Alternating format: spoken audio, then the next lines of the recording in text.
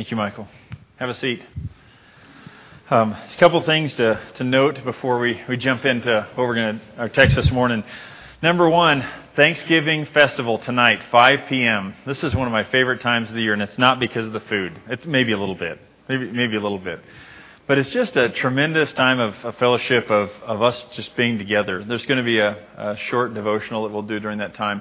But it's just a great time of celebration. And so that's this evening, 5 p.m. If you don't know what to bring, you can talk with Sylvia Crooks, my wife. She'll be floating around in the back, and she can give you an idea of something to bring.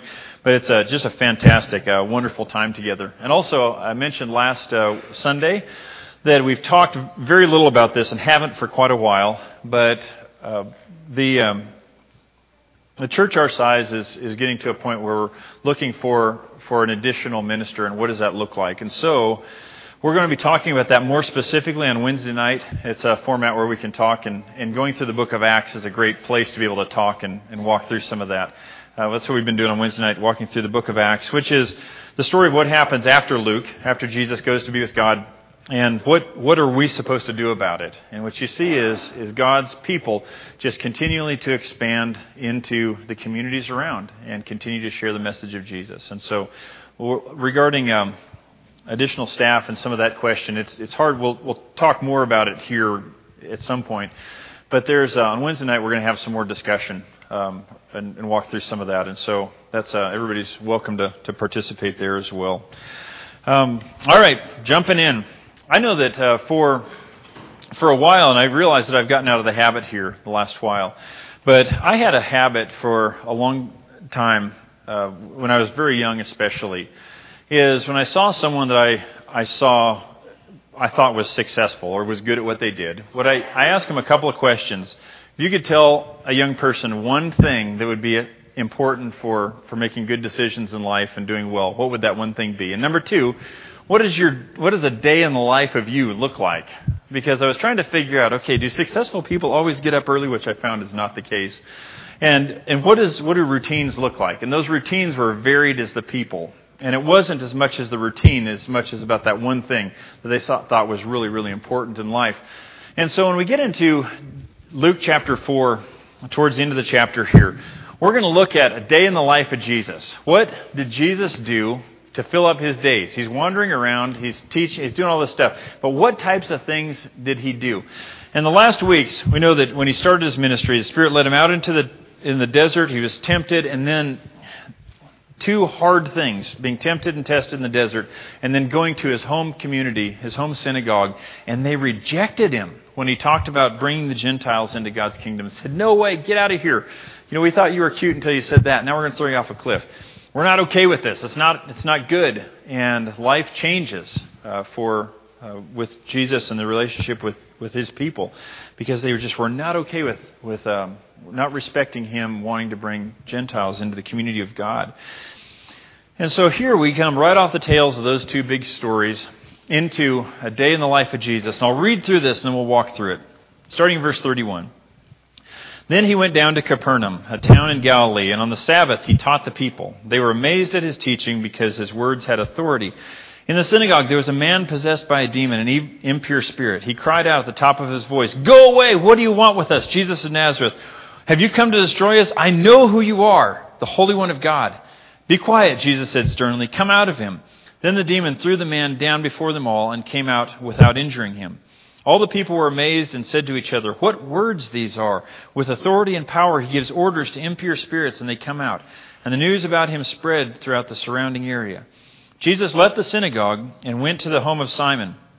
Now Simon's mother-in-law was suffering from a high fever, and they asked Jesus to help her. So he bent over her and rebuked the fever, and it left her. She got up at once and began to wait on them. At sunset, the people brought to Jesus all who had various kinds of sicknesses, and laying his hands on each one of them, he healed them. Moreover, demons came out of the many people, shouting, "You are the Son of God." But he rebuked them and would not allow them to speak, because they knew he was the Messiah. At daybreak, Jesus went out to a solitary place. The people were looking for him, and when they came to where he was, they tried to keep him from leaving them. But he said, "I must proclaim the good news of the kingdom of God to the other towns also, because that is why I was sent." And he kept on preaching in the synagogues of Judea. So here we have it, a day in the life of Jesus. And as I spent some time walking through this, there's a whole lot of things that happen in these verses that we're not going to talk about. We're going to come back and get later. Because there's, like, for example, you see a couple times, or these demons will come out and Jesus says, don't tell anybody who I am. We know you're the Holy One of God. Shh, don't say it. Why on earth would he do that? Okay, we'll get to that. We'll probably leave the healing your mother-in-law, Peter's mother-in-law jokes, all the mother-in-law jokes that come out of that story. We'll leave that alone for today. But we're just going to look at, big picture here, what happened here in the life of Jesus, that in the day in the life of Jesus, that we can learn and grow from. And a lot of these things we're going to pick up along the way as we get into Luke. First thing that comes to light when we talk about the day in the life of Jesus is that he taught, and he taught with authority. Wherever Jesus went, he goes into the synagogues, he teaches, and people are listening to what he has to say because he's teaching with authority, or teaching with conviction is another way of saying that as well. Is that the things that are coming out of Jesus' mouth are things that it's very evident that they matter very, very deeply, the things that he's talking about. And so as people are listening and hearing this, they're impressed because he has conviction, but not only that, he's teaching as there's something more to this. And this is not what they're hearing from the religious leaders. It's not from what they're hearing from people that are supposed to be in the know. But they're hearing something that matters for them, that changes them, and it gives them hope, and it gives them excitement for the future. And so we see Jesus doing this continually. We see him teaching. We see him going around and healing people. And we see a summary statement there in Luke of there's people are coming from all over the place, and Jesus is healing them. And that's something that Jesus did. It seems day in, day out. He went out throughout his life, and these are things that he did. He taught people, and he healed people. And we're going to talk a whole lot more about teachings of Jesus, specifically in healings as we go on. But you notice these two things right there. If we go around, if Jesus would have gone around, and he taught, and he healed, and he taught, and he healed, and he taught, and he healed, I have to ask myself, what would have happened eventually if that's what you do continually? You teach, you heal, you give. You see where this is going? Have you ever been in a spot in life where you give, and you get nothing to fill you up, where you end up? And you see this throughout the book of Luke as well. As Jesus, it says, withdrew to lonely places. And this comes up over and over again. And so as wonderful, as powerful as Jesus was being the Son of God, he taught and he healed people continually, but he had these times where he withdrew to these lonely places, to these solitary places by himself, sometimes with a couple of his disciples. And we see from Luke that sometimes he used that time to pray. Sometimes, who knows what he was doing during that time. But they were times that he filled himself up. Hey, let's talk about a few examples that we can think of in our world that help illustrate this point. Hey, if I get in my truck and I leave here and I decide I'm going to drive to Seattle and I'm going to go and I'm not going to stop and I'm going to go until I get there. Toyota Tundras don't have the best gas mileage, and so I'm going to get somewhere along the line, and if I don't stop, what's going to happen? I'm going to walk. That's exactly right. I'm going to be hitchhiking because I have run out of gas. And so if I step out of my truck and I get upset at my truck because my truck didn't get all the way there, you're going to look at me like, Chris, you got to figure out what's going on here, man, because you got to put gas in your truck. You cannot just drive it without refilling it. You see the illustration there? Or if being hunting season, you go out and say, I'm gonna hunt all day, and I'm not going to bring any food with me. I'm just going to go all day. Somewhere, depending on your metabolism and what you're doing, some point in the day, what's going to happen? Not going to feel very good. And would it be fair to say, come on, self, you need to toughen up. What's going on? You need to get with the program here. I've got to. You're not supposed to fail me like this. You're not supposed to get tired. You're not supposed to feel like you've got missing sugar. You're not supposed to get lightheaded. You're not supposed to have all of this. What's going on? Both of those examples, we understand that if we don't feed our car and if we don't feed ourselves, then we're going to run out and we're done at some point. And I believe that's true with us spiritually as well, is that God calls us to be people that heal and that teach. Now, we teach people through our lives, through our examples, through the things that we say on a daily basis. Whether we mean to or not, we do. We teach people around us. And we also, hopefully, are deliberate about bringing healing to people around us. A kind word, encouragement, sometimes conviction that brings sin out of each other's lives, that brings us into a place of healing. But if we do that, and we give, and we give, and we give, and we give, and we give, and we do not, and are not deliberate about filling ourselves up, what happens eventually? We miss, and it doesn't work well. Think about this. If I'm one that gives, and never takes time out to go into solitary places like Jesus to recharge myself and to fill myself up, I don't do that. That's for weaklings. That's for people that are not strong like me. I can just push through. What happens when we give and give and give, and we don't fill ourselves up, we ultimately become pretty bitter. We become pretty frustrated. We start to get really cynical, because we forget why I am doing and giving and giving. You see what happens? And that can happen to us. I've been there. I've been there when I've not been deliberate about withdrawing to lonely places at moments. Then I get imbalanced. All of us do. I run out of gas. That's what happens. And we see this in Jesus, is that it says he often withdrew to lonely places. And he would do that in order to get recharged and to listen to his Father, to reflect on Scripture, to pray, to just rest sometimes. So that he could go back out and he could continue to teach and heal. Because if Jesus would have run out of gas, would he have been good to anybody else? No.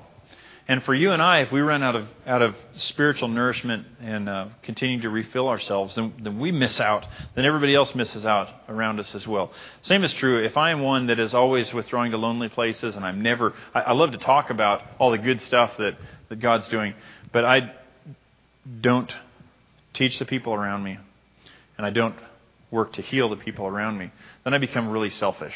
And spirituality is all about me, what do I get? So all of that is imbalanced. So a day in the life of Jesus, maybe the question we ask is, how is Jesus able to fulfill this ministry and pursue? He's led by the Spirit. He allowed God to train him and teach him and work on him in the wilderness. Made the tough decisions with his family. And here he is. We see him going through life, teaching and healing, but also withdrawing so that he can be encouraged and so that he can refresh himself. Okay, you see the balance there? That's a pretty good idea for us. How do we approach God? How do we approach life? Making sure we're giving, but we're also receiving and continuing to be filled up spiritually as well. And hopefully, whenever we come together on the Sunday morning or Wednesday nights or whenever our times come together, there's spiritual nourishment that comes from that helps build all of us up. All right, day in the life of Jesus. You notice the last phrase that he mentions there in this section. He said, I must proclaim the good news of the kingdom of God to the other towns also, because that is why I was sent. Okay, we've touched on the kingdom of God. Big thing to understand and realize is that Jesus is going from the nation of Israel with physical borders, with a temple you can touch, to a people where God knows whose people are his and whose is not. And our job is to be a part of this kingdom and to help it continue to advance and to continue to grow and expand. That's the kingdom, the spiritual kingdom that Jesus is talking about. And he says, that's the purpose that why I was sent, to build this kingdom up and so to proclaim the good news. Do you remember last week when Jesus was in the synagogue with the people that he grew up with? He goes back to Isaiah 61, and I'm going to read Isaiah 61, 1 through 3. About 2 years ago, we walked through this passage, but this is where it comes from. Jesus reads this in the synagogue. Last week we talked about that. And it says, this is part of the good news. There we are. Okay. Here it is. The Spirit of the Sovereign Lord is on me, because the Lord has anointed me to proclaim good news to the poor. He has sent me to bind up the brokenhearted, to proclaim freedom for the captives and release from darkness for the prisoners, to proclaim the year of the Lord's favor and the day of vengeance for our God, to comfort all who mourn and provide for those who grieve in Zion, to bestow on them a crown of beauty instead of ashes, the oil of joy instead of mourning, and a garment of praise instead of a spirit of despair. Okay, part of that is what Jesus quotes when he's in the synagogue. And he says, all of this is fulfilled in your hearing. In other words, I'm him. All of this that Isaiah was talking about, that's me. And if you continue to read in Isaiah, it says, after all of this, I'm going to bring the oil of joy instead of mourning. I'm going to give a crown of beauty instead of a crown of ashes. Ashes people put on their heads when they were mourning and they were sad about something. And they'd put ashes on their head to show how angry and how desperate they were. God says, I'm going to put a crown of beauty on them. I'm going to oil of joy instead of mourning, all of this. Give them a garment of praise, this robe of praise, beautiful robe instead of a spirit of despair. And look what he says next. They will be called oaks of righteousness. Remember, we talked about this about 2 years ago. A planting of the Lord for the display of his splendor. And so this good news that Jesus is bringing, his point and his purpose. He said, this is why I was sent. Plant these seeds so that these great oaks of righteousness can grow up and be a display. This is the temple. You are going to be the temple. That's what I want. These oaks of righteousness that are a great display. Because we can look at this temple here in Jerusalem. Yeah, it's beautiful, whatever. What's more beautiful is that when people become oaks of righteousness. We were talking about it in the young adult class for today about this passage. We referenced it. And one of the people brought up the difference between oaks grow slow. How many of you have an oak tree in your yard? Does anybody have one? We had one in Great Falls that was in a tree that was in a house that we had bought, that the people that lived there before had planted it from a seed. It wasn't a sapling. They didn't buy a tree. They planted it from a seed. And it was 55 years old when we lived there, and it was about that big around. So they grow slow, especially in our climate. They grow slow. But they grow dense and they grow strong so that they can withstand all sorts of stuff. We have a lot of cottonwoods down the Gallatin River just here. Do cottonwoods have the same qualities? Dense, firm, strong, last? No, that's not what happens, is it?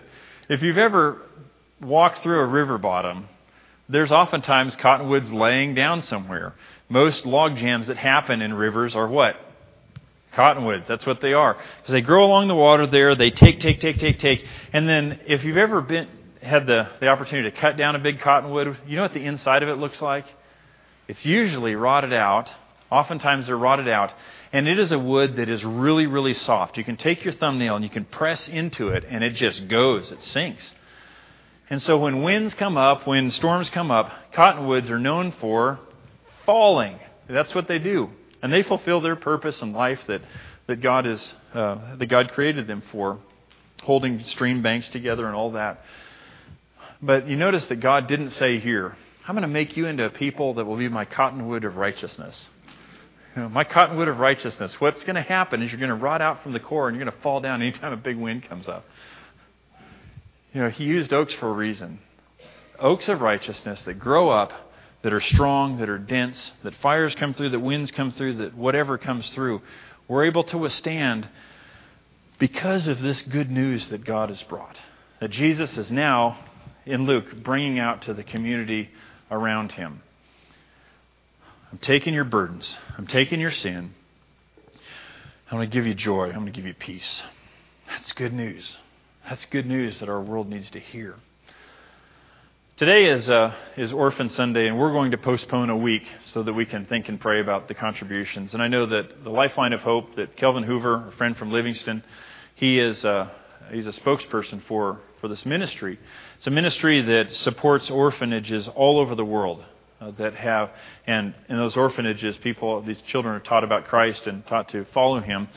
And this church has been tremendously generous for that ministry for years. I know that Kelvin Hoover has come and is presented at times. And so we wanted to give an extra week, because we didn't talk about it last week, but give some extra time for us to think and pray about the contributions that each one of us wants to give personally. And we'll have that contribution next Sunday morning.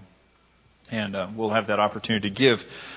Because there is, children are the seedlings of righteousness, aren't they? They're not full oaks yet, but our job is to show them and teach them Christ so that they can turn into these great oaks of righteousness and be a beautiful testament to what God is all about, right? Isn't that what we're supposed to do?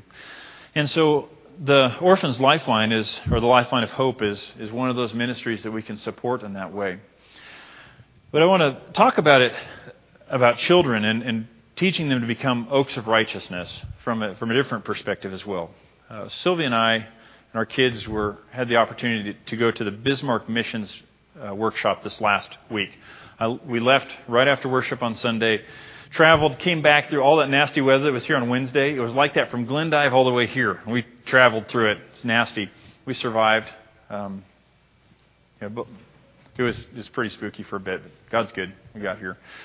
And the Bismarck Missions Workshop, what it is it's a workshop that church leaders from the eastern parts of Montana, North Dakota, South Dakota, Wyoming, and over into Minnesota come together at Bismarck and spend a few days there encouraging. And I was the director of the program this year. So my job was to plan the program, to get people to present and to share different things that were going to be encouraging and convicting to all of us. And one of the things that came up at the discussion there, and I was sitting at a table with some of the elders from Bismarck, and something they shared is they were sharing about a church that they were familiar with that had just recently gone through they had to close their doors. This church is in a big city, lots of opportunity, but the church had just said, we're done, closing doors. There's not many of us left. We're finished. And how heartbroken people were about that. And it seems to be, I don't know, but what one of the elders mentioned is that what happened, I think, is that some of the people that had been there a long time just did the same things. They always did the same things. Did not allow other people, especially children, to come and help out with those ministries. And after 30 years, this is what happens. And so, in the middle of all that, I saw that these Bismarck elders, they kept saying, we do not want to be that way. We want things to be so different here. And one of the things that, blessing or curse or whatever, I think is a tremendous blessing. And the Bismarck Church thought of it as well. There is several ministers that are in Montana right now that are my age. And we have kids that are about the same age. And so Russell Epperson from Lewistown, Craig Ford from Billings. There was several others that all of us have kids that are about the same age. And so we decided we're going to take our kids this year. If we're going, we're going to take our kids and wives and we get there, and there's 20 kids there. And all these kids are running around. So the parents of the Bismarck started bringing their kids. Hey, we want our kids to hang out with you guys. And they didn't listen to many lessons. They played outside. They rolled around. They did all sorts of stuff. And one of the elders, one of the older guys there that I've known for a long time, he's retired military, and he stayed there. He told me, he said, this is so wonderful that all these kids are here. This is awesome. And you find out whether you're really on board with that when something goes wrong, okay? And the kids were, during we did a sharing time to finish up on Wednesday morning, right before we jumped into the storm and headed back. And one of the kids came in, and I missed all of this because I'm in my world or whatever, totally oblivious to what happened. And in the fellowship hall area, there was this gigantic pot of coffee that was full. You can see where this is going, can't you? Yeah. And one of the kids comes in and grabs Sylvia and says, Miss Sylvia, we just dumped over the pot of coffee. It's everywhere. And from what I understand, it was absolutely everywhere. And Sylvia went back there, and Gary Klein, he's 82, I believe. He's back there with the kids, and the kids got paper towels. They're trying to clean it all up and everywhere. And kids, by the way, just as a side note, kids aren't the only ones that spill coffee. There was somebody during the elders and deacons meeting that spilled coffee in the office that I use today. Not to mention any names, Mark Morgan, so you can go give Mark grief about that. So it happens to the best of us, right? Absolutely. But what happened is Gary was down there with the kids, and he's cleaning up. The kids, I'm so sorry. He said, hey, this is okay. We learned from this. We probably shouldn't have kicked the coffee can or whatever it was. But what he said is, I am so glad that all of you kids are here because this is so important to be here, to be with the church, to learn to serve, to learn about God. You got this, Gary's big, strong hands. He was a pilot during Vietnam. He's got a silver star from flying during Vietnam. He's there helping clean up. Hey, it's okay, kids. This is great. This is all right. We're gonna learn from this. This is fantastic. And from what I see, I didn't see it. I just heard about it. The response of the kids was, "Yeah, that's great. Gary helped us clean up our mess. It was fantastic." What they saw from Gary is that when things went difficult, when things were awry, this oak of righteousness was right there saying, "Hey, it's fine. It's great. Let's clean it up. Let's work together," because that's what we do as Christians. There's no blaming. It's just, "Hey, let's pick this up. Let's work together." And what a great because that's I want to do things right. And I share all of this to help for us to think about is we have tremendous opportunities when we hear children crying, when we hear children screaming, when the children are excited, when children are here among us. We have a phenomenal opportunity that God places at our feet. And we continue to support the Lifeline of Hope. And let's continue to make sure, and I'm not saying that I'm preaching the choir here, believe me. I see so much tremendous perspective in how we approach our children.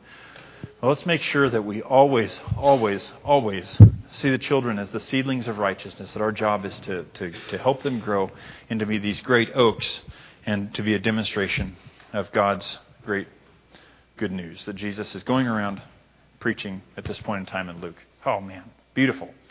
Beautiful stuff. So my prayer, my hope for all of us, we continue to pursue, no matter what age we are, to live the abundant life of Jesus and invite as many people to come in and live that life as possible as well.